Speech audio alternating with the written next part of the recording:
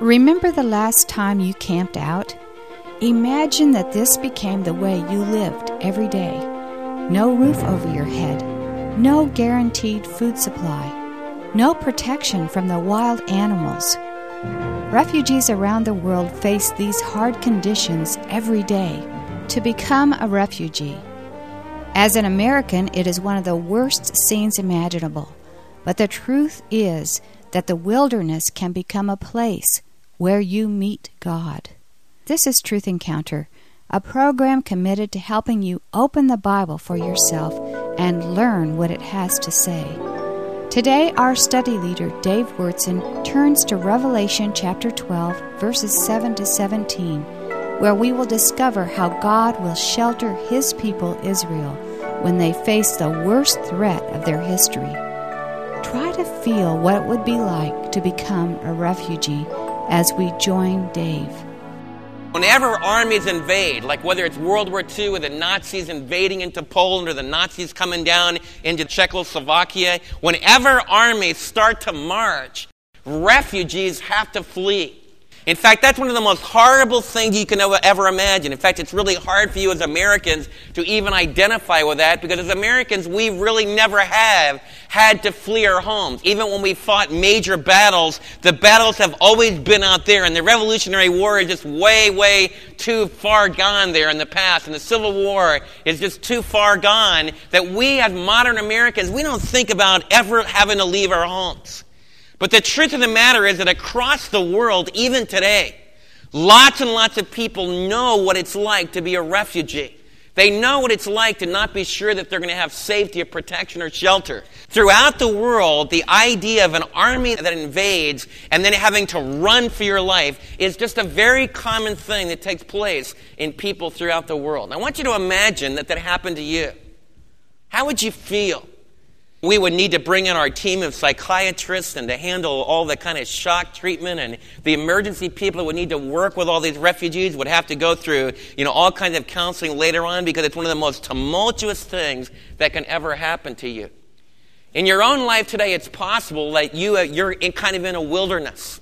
A wilderness is a place of loneliness. It's a place where you're filled with despair. A wilderness when you feel that everything is gone.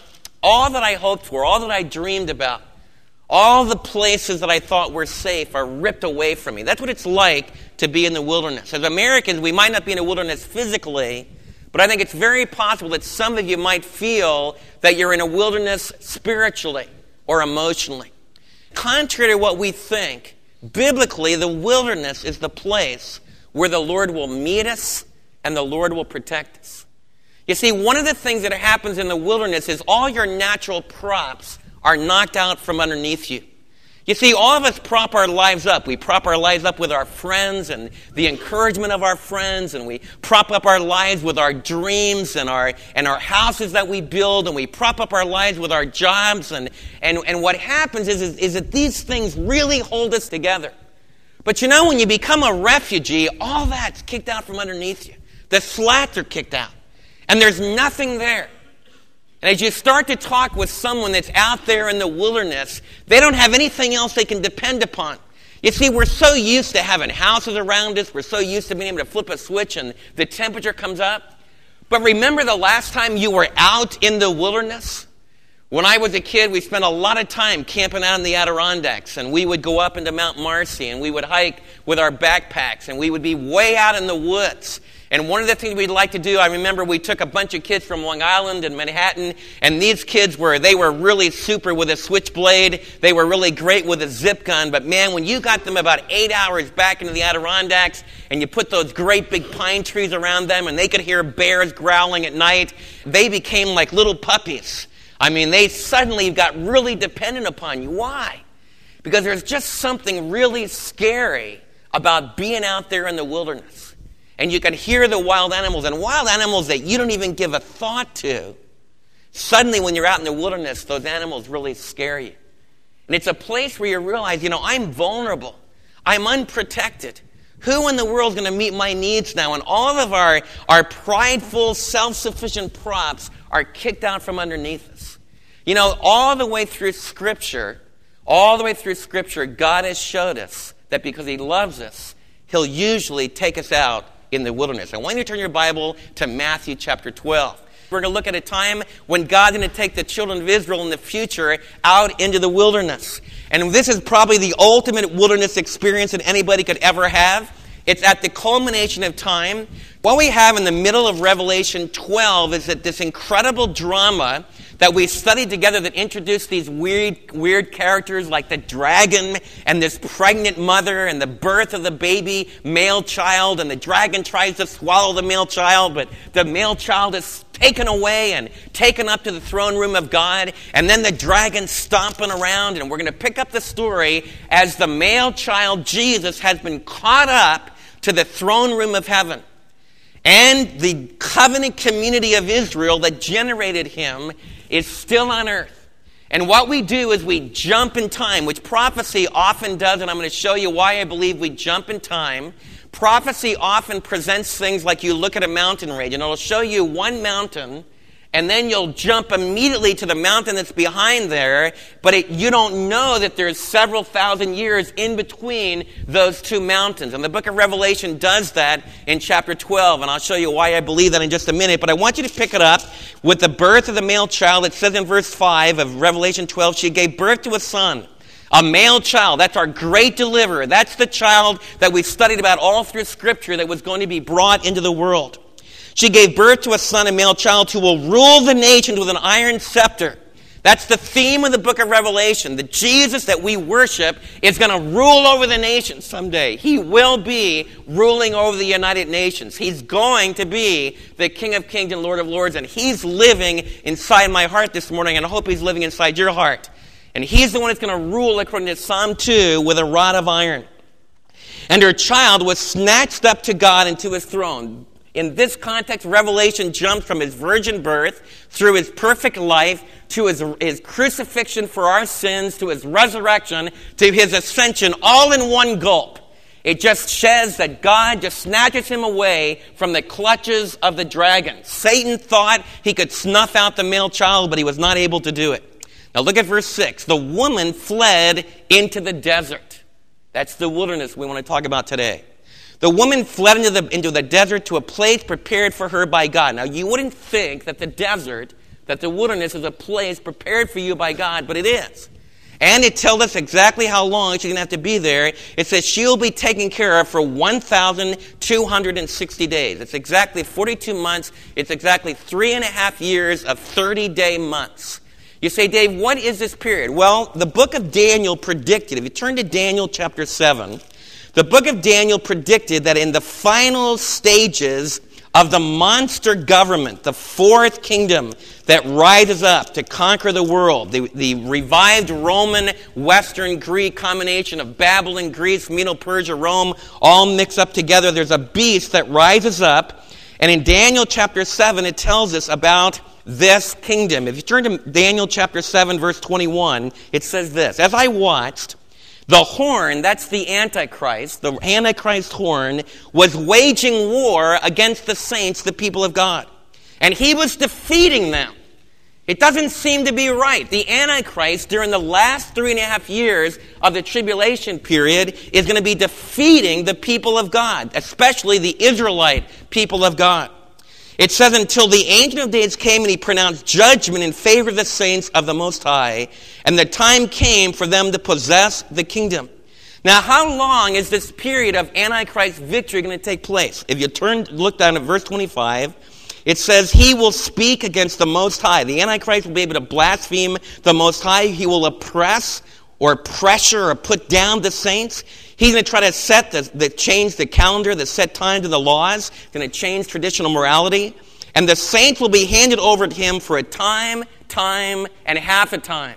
A time is 1 year, times is 2 years, and a half a time would be another half a year, so exactly 3.5 years. That's how long Daniel predicted 600 years before Christ, that when Antichrist came into his kingdom in the end of time during what we call Daniel's 70th week, that Israel, that is now coming back to the Messiah, along with those that they are reaching with the gospel, is going to be under the pressure of Antichrist for 3.5 years. Turn to Matthew chapter 24, and let's see how Jesus, in his discussion of end times, how Jesus also picked up on this same idea and told us about it in Matthew chapter 24, verse 15. Listen.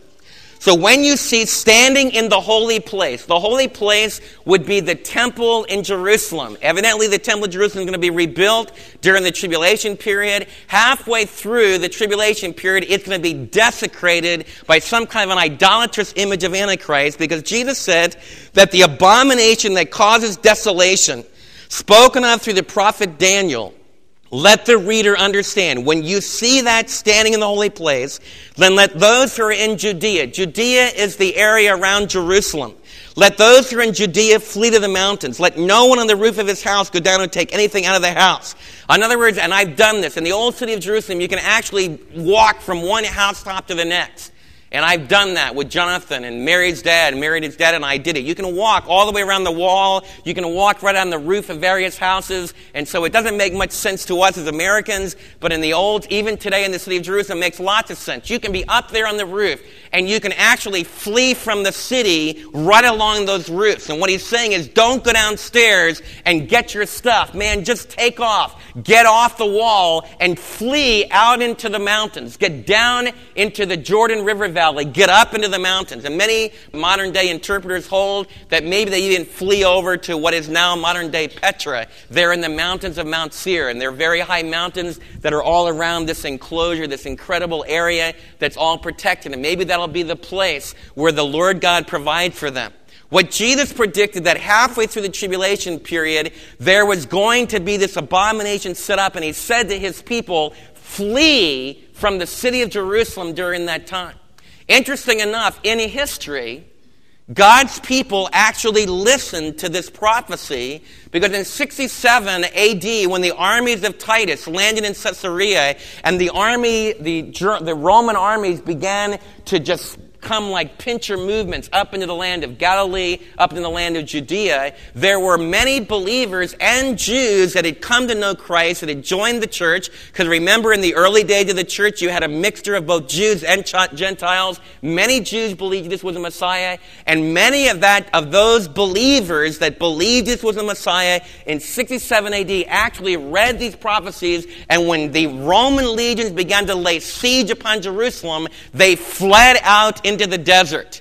And they went down into the Judean desert where David fled from Saul. And many of them even went to Petra, which is across the Dead Sea and up into the mountains. And they were protected. Because when war breaks out, you don't want to be in the heart of Dallas. It's much better to be in Midlothian. In fact, it's much better to head for the hills. It'd be much better to head for Big Bend. That would help you to understand what these people are doing. I know most of you don't even think like that, but when you're under siege, that's the way you begin to think. We got to get out of here. We got to get away from the centralization places of power. And that's what Jesus predicted was going to happen. And that's what Revelation chapter 12 is telling us about. And it said it's going to take place for 3.5 years, and they're going to be protected in the wilderness. Now, what's going on in the midst of this struggle? Why is God even allowing this to take place? I want you to look at the war in the heaven. First of all, as we think of Israel fleeing during the tribulation period, as we think of our own troubles and our own tribulations and our own times of wilderness experience, what's going on? The very first thing I want to underline in your thinking about finding a shelter in the desert is you need to realize that your life is a lot more than just physical stuff. Do you realize that there's a battle going on over your life? That there's a spiritual dimension, that there is warfare in the spiritual dimensions that's absolutely strategic. And sometimes you're not going to be able to figure out what's really going on in the earthly arena because it has to do with the spiritual arena. You say, Dave, what are you talking about? Look what it says in verse 7. Now there was war in the heaven. You see, Star Wars is not real, but the mythology that Star Wars is trying to get you into is this idea of other worlds and other issues that are involved and other kingdoms is a very real thing. And the Bible, not George Lucas, is the place to learn about that. And I want to really encourage every one of our little kids and every one of our teenagers, you need to get into the book. The other day in the hospital, I had a precious child that's close to me come up to me, and they had this incredible book of Episode 1, The Phantom Menace. And this precious kid went through every single page of The Phantom Menace. He knew the Queen. He knew Anakin Skywalker. He knew the history of that. He knew, Darth Maul, and he knew all about him. And he showed me one picture after another. In other words, he knew all the characters in the Episode 1. And I looked at this incredible artwork. I looked at the incredible lad. I said, good night. He held an action figure in his hands of Darth Maul. I said, what's this story really about? He said, it's about, tell me the ultimate idea. What's the big idea in this story? And the little kid looked at me and said, it's really about good and evil. I said, that's right. I said, do you know another story that talks about good and evil that's a real story? This is just a pretend story. Well, he wasn't so sure it was just a pretend story. But I said, this is just a pretend story. Can you tell me another story? And then I tried to eke it out of him. I said, at Christmas, is there something we celebrate? And Easter, is there something we celebrate? Well, slowly but surely, I kind of dragged out of him the story of Jesus. And it just really hit me that we live in a culture where children really know the Star Wars story. But they don't know the real story about Jesus. As you sit there this morning, you need to ask yourself, what do I really believe? What am I really committed to? We need to be raising a generation that know the story of Jesus. They need to know the story of Jesus much better than George Lucas's story. Because George Lucas' story is not going to bring life. It's not going to bring them to the kingdom of God. It's not going to enable them to conquer sin. It's not going to tell them how to really conquer the terrible darkness that's within. Do you believe that? And if you believe that, then I want our young people that are artists. I want our young people that are dramatists. I want our musicians. If Jesus doesn't come back in the next few minutes and the next few years, I want our church to be generating stuff that will be just as creative, just as communicative, just as visual as what the world is trying to do. Amen? So rather than stomping on our creative people, I want us to empower our creative people. And I want you to drink from the book of Revelation, because this is serious stuff. There's real wars going on. It says that war broke out in the heaven. I told you that this period is right in the middle of the tribulation period. As Antichrist begins to set up his idol, and as the world begins to plunge in something that the Nazis never even dreamed of, because it's not just on a European scale, but it's on a worldwide scale of idolatry. It says that war broke out in the heaven, that Michael and his angels fought against the dragon, that's Satan. The dragon and his angels fought back, so there's this gigantic spiritual warfare. Now, I don't know whether they use those flashing white swords, and I don't know whether they have heavenly machine guns. I don't know what they do. The Bible doesn't give all of our curious details. But the Bible really does tell us that whenever there's something taking place on planet Earth, when wars break forth, when there's horrible conflict, when things go berserk, the Bible's telling us that that is a mirror image of what's happening in the spiritual realm. And how we can praise God that it says here, but he was not strong enough. Satan was not strong enough. And Satan lost, and his angels lost their place in heaven. That is, the great dragon was hurled down, the ancient serpent. Take us right back to the deception of Genesis chapter 3. The devil, if you're in Spanish heritage, that's diabolos. Diabolos means the slanderer. What it means is that one of Satan's basic things that he does about you is that he tells lies about you. He slanders your reputation. Every one of you this week will hear a little voice inside of you. If you have received Jesus into your heart, you will have a little voice inside of you that says, you are guilty, you are evil, you're a bad person. If God really knew about you, he would throw you out of his family on your ear. Why don't you just go ahead and be legitimately yourself, and you're just a drunkard, and you're just immoral, and you're just a thief, and you're a drug abuser, and you're a liar and jealous. Why don't you just give in to all that stuff? And I want you to know, when you hear that voice, that's diabolos. He's the slanderer. That's what he does. He lies about you, because the truth of the matter is that if you've received Jesus into your heart, you've been washed with the blood of the Lamb. You've been cleansed with a spiritual Clorox that made you whiter than snow. You are not legitimately any longer who you once were, and Satan is lying about you. And I want you to know that he even does that before the throne of heaven. The Bible teaches that Satan, like in the book of Job, Satan comes up in the early chapter of Job, chapter 1, and he slanders Job before God. That's what Satan does. He goes before the throne room of God. You can picture the throne room of God like a great courtroom. And Satan is like a prosecuting attorney trying to bring you down.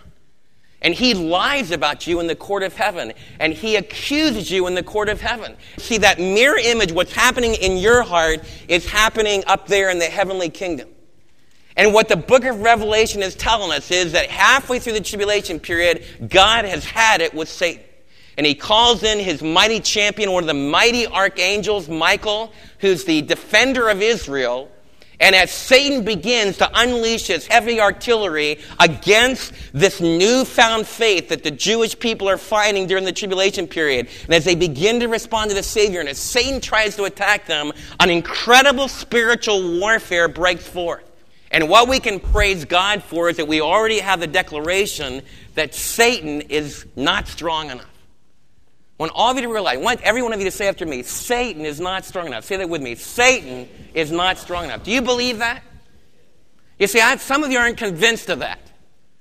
You see, the great thing about following the Savior, he can write the whole thing out. Satan is not strong enough. Don't let him lie to you. Don't let him slander your reputation in Christ. Don't let him convince you that you are not who Jesus says you are. Because that's what he's going to be doing during the tribulation period. That's what he's doing right now. And this incredible truth of the book of Revelation is Satan is not strong enough.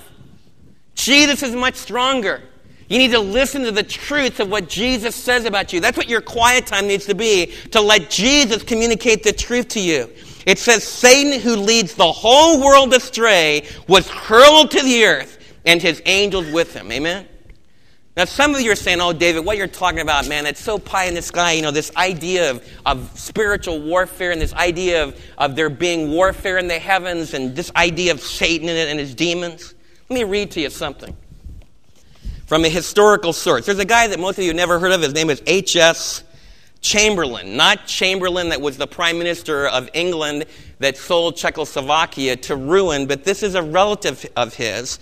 And let me read to you what it says about this individual. It says, whatever his blemishes, his mind had a vast sweep ranging in fields of literature, music, biology, religion, history, and politics.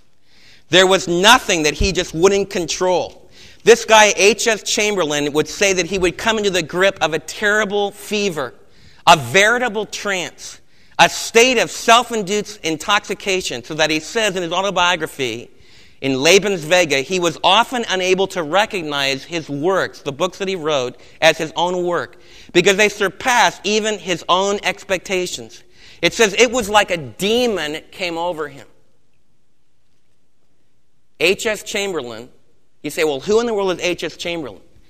How many of you have ever heard of Aryan supremacy, the idea of Aryan supremacy? You're hearing that a lot in the modern culture of Texas today.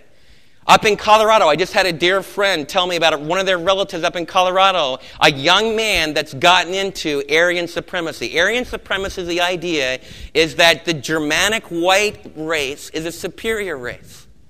And that the only way that evolution can continue in the next stages is for the Aryans to take control and to push down all of the races. And H.S. Chamberlain wrote that there are two pure races, the Jewish race and the Aryan race. And the Jewish race is a reprobate race. It is an evil race. And yet it's a pure race. And therefore it needs to be totally snuffed out by the Aryan. Has anybody ever heard that in World War II?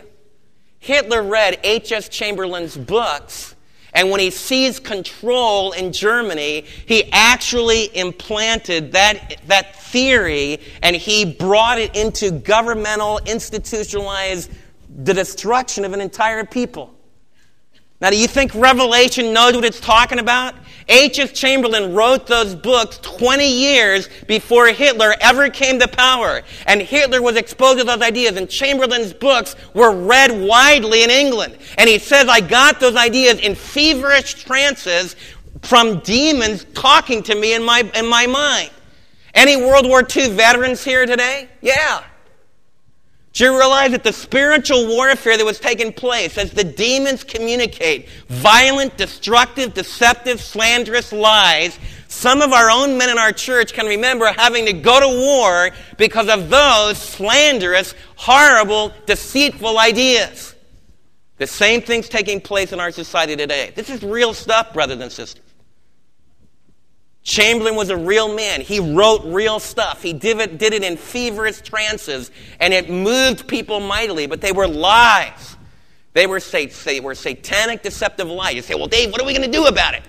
How do we conquer this? Well, we have the war in the heavens. Now let's look at the war on the earth. How do you defeat this kind of satanic deception? Look what it says in the next verses. Verse 10, then I heard a loud voice in the heaven. It's amazing how the heaven loves loud voices. It says, now have come, and this just blows me away. You have the dragon thrown out, this incredible war in the heaven. What happens? They break forth in praise. This is what God does. This just blows my mind. Here's this incredible attack. The dragon stomping around planet Earth, and he's breathing fire out. How does heaven respond to this? You know what they respond to this? They have a praise service. Now, some of you don't think that praise and worship is that important. Well, I want you to learn from the Holy Word of God because it's going to be absolutely essential for your own life. Have you been declaring in your private life the praise of God this week? And I ask myself that. You see, praise and worship is not just something you tag on. It's not whether you like it. It's not a style of music. It's not whether you have drums. It's not whether you have organ. It's not an argument about form. I want you to know that praise and worship is strategic to spiritual warfare. You see, what you need to learn to do in your private life is you need to give glory to God. And I got news for you. That's hard for me. Like when I'm driving to Dallas, I want to just turn on the news and I want to just think about my own thoughts and I want to think about what the Cowboys are going to do. And in some ways, it's even unnatural for me when I'm all by myself just to say, God, I want to sing to you. And I want to praise you. And some of you say, well, my voice sounds horrible. That's what's so great about a car. No one can hear you if you're not riding with you. You say, Dave, I feel like I'm in the wilderness spiritually. I feel like I'm just out of it. I feel like I'm out there in the desert and I'm being beaten up. And I'm going to tell you what you need to do. You need to take Revelation right here and you need to join the praise of Jesus' people in the tribulation period. You need to do it before time because we're not going to be here for the tribulation, I don't believe, because of what it said in Revelation 3. You need to join the praise right now. What do I say? You say, now have come. You declare the victory. What heaven does and what the people of God do on earth is they declare, now have come the salvation and the power and the kingdom of God and the authority of our Christ. They declare the victory. It says, why? Because the accuser of our brothers who accuses them before our God day and night has been hurled down. He is defeated. Jesus gave us a foretaste of this when he sent his disciples out in Luke chapter 11, and they had authority over the demons, and it said that the apostles came back rejoicing, and Jesus said, I saw it was like Satan falling like a flash of light, falling from his authority, falling from his throne. So Luke chapter 11 is kind of a foretaste of this ultimate time during the tribulation period where Satan's going to be booted out of heaven once and for all and have to come down to planet Earth. So what we do is we declare that great victory that the accuser of our brethren had been thrown down. Now, how do they overcome him? I know some of my believing friends, they want to move to Colorado. They're buying AK-47s. They're moving way out in the mountains. They build big fortifications around them. Don't ever do that as a believer. You don't need AK-47s. You don't all need revolvers in your purses and all that stuff. What are you going to do with it? How do you know the person you're going to hit is a born-again believer? You see, that's just not going to protect you. You say, Dave, how can I be protected? You know what your most powerful weapon is? The praise you can give. And I'm going to tell you, these are really weird weapons.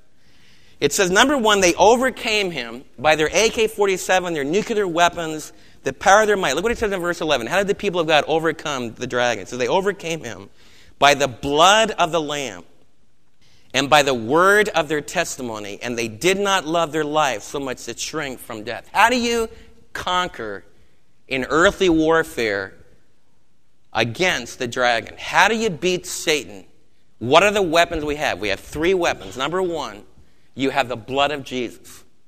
You see, the biggest weapon that Satan has against you is to slander you and to say that you're a scum, you're evil, you're not forgiven. And the weapon you have against it is you declare the blood of Jesus. Whenever you feel like I'm unworthy, I'm a guilty sinner, I'm not worthy to be a child of God, I'm not even worthy to be in this church family. Some of you before communion will tell me that you often won't take it because you say, how could I ever be worthy? You're not going to ever be worthy in your own strength. You need to declare the blood of Jesus. You need to declare the blood of Jesus. The blood of Jesus, God's Son, cleanses you from all sin. If you've applied the blood of Jesus to your life, then you are cleansed. You're white. You're wearing white robes. You're beautiful before the throne of God. Don't believe what Satan says about you. You declare the blood of Jesus. And then you go out into society and you declare the word of your testimony. And now the tribulation saints are going to bring down Antichrist by publicly testifying to the power of the blood of Jesus. It's not prideful, it's not arrogant, it's not ostentatious, but it's giving testimony to Jesus. That's what we need to learn to do. That's what our teenagers need to do in school. That's what our grammar school kids need to do in school. It's what you need to do in the business. You give testimony to Jesus. And that conquers the evil one. I can't tell you the power that brings into your office. Eventually, in the tribulation period, that's going to conquer the greatest enemy that Satan ever generates on planet Earth. So if it's going to work in the tribulation period, then it'll work now. The final thing is you declare your weapon is the blood of Jesus. Second of all, you declare it publicly. It's a testimony of your lips and of your life. And thirdly, it's the bottom line commitment of your heart. You don't love your life even unto death. And we've rapidly seen that our culture now is sometimes, even in America, demanding the blood sacrifice. The early church conquered the forces of Antichrist, the spirit of Antichrist, because they declared the blood of Jesus. They were not afraid to testify to it, and they would give their lives for this cause. And that's what Revelation is challenging us to do today. As we close, it says at the end, this praise ends with, therefore rejoice, you heavens, and you who dwell on the earth. But what are the earth and the sea? Because the devil has gone to you. He is filled with fury because he knows that his time is short. God's only going to let Satan strut his stuff for 3.5 years. This is the culminating time. It's the worst time in all of history. It's the time when Satan's able to do his worst thing we've looked at today. When Satan's able to take his people out into the wilderness, I mean, it looks like he could beat them up, but we have in this passage, God is going to protect them in the wilderness. I want you to know, as my precious brothers and sisters, you're going to go through all kinds of wilderness experiences, desert experiences. There's going to be time when you feel like there's nobody with you, where you're going to feel like all your dreams have crashed. You're going to feel like sometimes, you're going to lose your job. You're going to go through all kinds of wilderness experiences. And what the children of Israel are going to learn in that wilderness, in the middle of the tribulation period, we need to learn this morning. You see, the truth of the matter is all those props that we hang on to aren't going to hold us up anyway. You need to realize that. That's what the wilderness will teach you. You don't need your house. You don't need your job. You don't need financial security. You don't need all your friends around you. As good as all those things are, they're not the ultimate thing that holds you up. And that's what the wilderness teaches you. The wilderness teaches you that everything can be taken away from me and I still have what I really need. And then it forces you to take your 3 weapons, which are the only weapons that will really work in the big conflicts, the major conflict with a dragon. Number 1, when you're out in the wilderness, you realize, I don't have anything else. I don't have any place to turn. It makes you grab the blood of the Lamb. Do you have the blood of the Lamb? Has the blood of the Lamb been applied to your life? If it hasn't, let the blood of the Lamb come into your life today. Realize, just all you need to do is open your heart to Jesus. Say, Jesus, you shed your blood for me. My sins can be forgiven. Respond to Jesus personally like that. Don't get over the power and the thrill and the rejoicing in the blood of the Lamb. You've got to do that. That's your weapon. Claim the blood of the Lamb when you hear that slanderous voice inside of you. Second of all, you got to go public about this thing. You cannot have the blood of the Lamb work in your life internally and have it not get into your mouth and have it not get into your hands, have it not get into your feet. You got to go public about this. You got to testify to the blood of the Lamb. If you feel like you're in a wilderness and you feel like your Christianity is not working, it's not going to work until you go public. And you don't have to be obnoxious, but you need to go public. You need to really bring Jesus into conversations. You need to be asking the Holy Spirit to give you opportunities to testify. You got to go public about it. And then thirdly, you got to nail it down. This is the ultimate thing in my life. Jesus won't take any other place. He's the King of Kings. If you want to conquer the dragon, you got to put him, Jesus, at the top rung of your ladder. Because if you don't put Jesus up there, who's going to be there? If you don't put Jesus at the top throne of your life, who's going to be in that throne? Satan is. Some of you are saying, well, I am. No, you're not. Because you're not anywhere in the same ballpark. You do not compete with the dragon. You're a different class of being. If you don't put Jesus at the throne of your life, then Satan will just grab a hold of you and he controls. And there's no need for that. You know what the children of Israel did at Jericho? They walked around the city 7 times. Now that's ignorant. That is dumb stuff. They marched around the city, and they have the priests leading them. Now that's really dumb. You have SEALs leading you and special forces. But God's spiritual people need to learn that we operate on a totally different basis.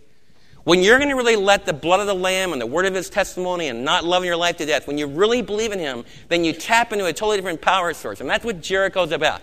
God makes them obey him. They got to obey him. They got to walk around the city. But then, you know what they did? Remember, they took trumpets out and they smashed all this stuff and then they shouted. What were they shouting? When do you shout in your life? Other than when you're afraid, when do you shout? When you win, right? When you win. You see, you shout like crazy when you have great victory. That's what God made him do. He made him walk around the city, and then like ignoramuses, he made them all shout the victory. We already won. Now, if I was in the crowd, I would have said, nuh-uh.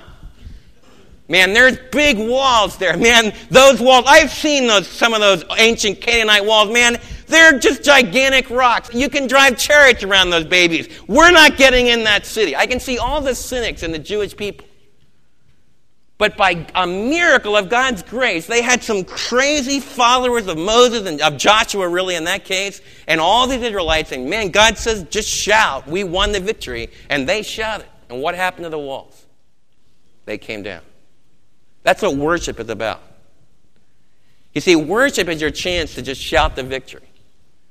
And you're going to enter into incredible depths of spiritual victory and release and joy when you learn what praise and worship is. It's declaring and shouting, the walls are coming down. And that's what we need to do as a church family. We need to believe that as we look at our society, we don't need to be downcast this morning. We need to shout the victory. If the Israelites are going to be protected during the tribulation period, if God can save them from the clutches of Antichrist, then you know what? He can even save me. And he can save you, some of you that lost your job. And some of you that don't know where the next bills are going to come from. And some of you are scared about some of your friends at school. And some of you are wrestling with stubborn habits. Some of my dear brothers and sisters are trying to break stubborn habits. How are you going to beat those stubborn habits? We need to not judge each other. We need to not come up with all kinds of self-help programs. We need to envelop one another in declaring the victory in Jesus through his blood. We need to publicly testify to it. And we need to love it enough that we'd even give our life for it. Let's pray. Father, I thank you for the shelter in the storm. And I want to pray, Lord, that you would help me in the midst of the wilderness to realize that that's a great place to be. It's a great place to be alone with you, to be totally dependent upon you, to be able to be quiet enough to hear your voice speaking upon our hearts. I'd ask you, Lord, that you would help us this week to be sure that we create some wilderness time in our life, some downtime, some alone time, when we can get away and we can listen to the thing we've learned about today. Lord, one of the real terrible temptations of living today is that we live in the city. And the city is always alive. It's always bustling. And a lot of us have been doing that all week. We've just lived in the midst of the bustle of the city. And Lord, we need to learn how to create some shelter time, some wilderness time. And I want to pray, Lord, that you would use these last few minutes to be the beginning of that kind of time. A time to hear your voice. A time to confess our total dependence upon you. And Lord, we close just shouting the victory to you. We thank you that through the blood of Jesus, that we will have victory forever. We thank you, Lord, you're going to take care of your Jewish people, even in the worst time of their history. And how much it hurts us to read about their destruction and hurt. But oh, how thrilling it's to hear that you're going to be a shelter to them in the storm. And you're going to bring millions of them to a saving knowledge of Jesus. In Jesus' name we pray. Amen.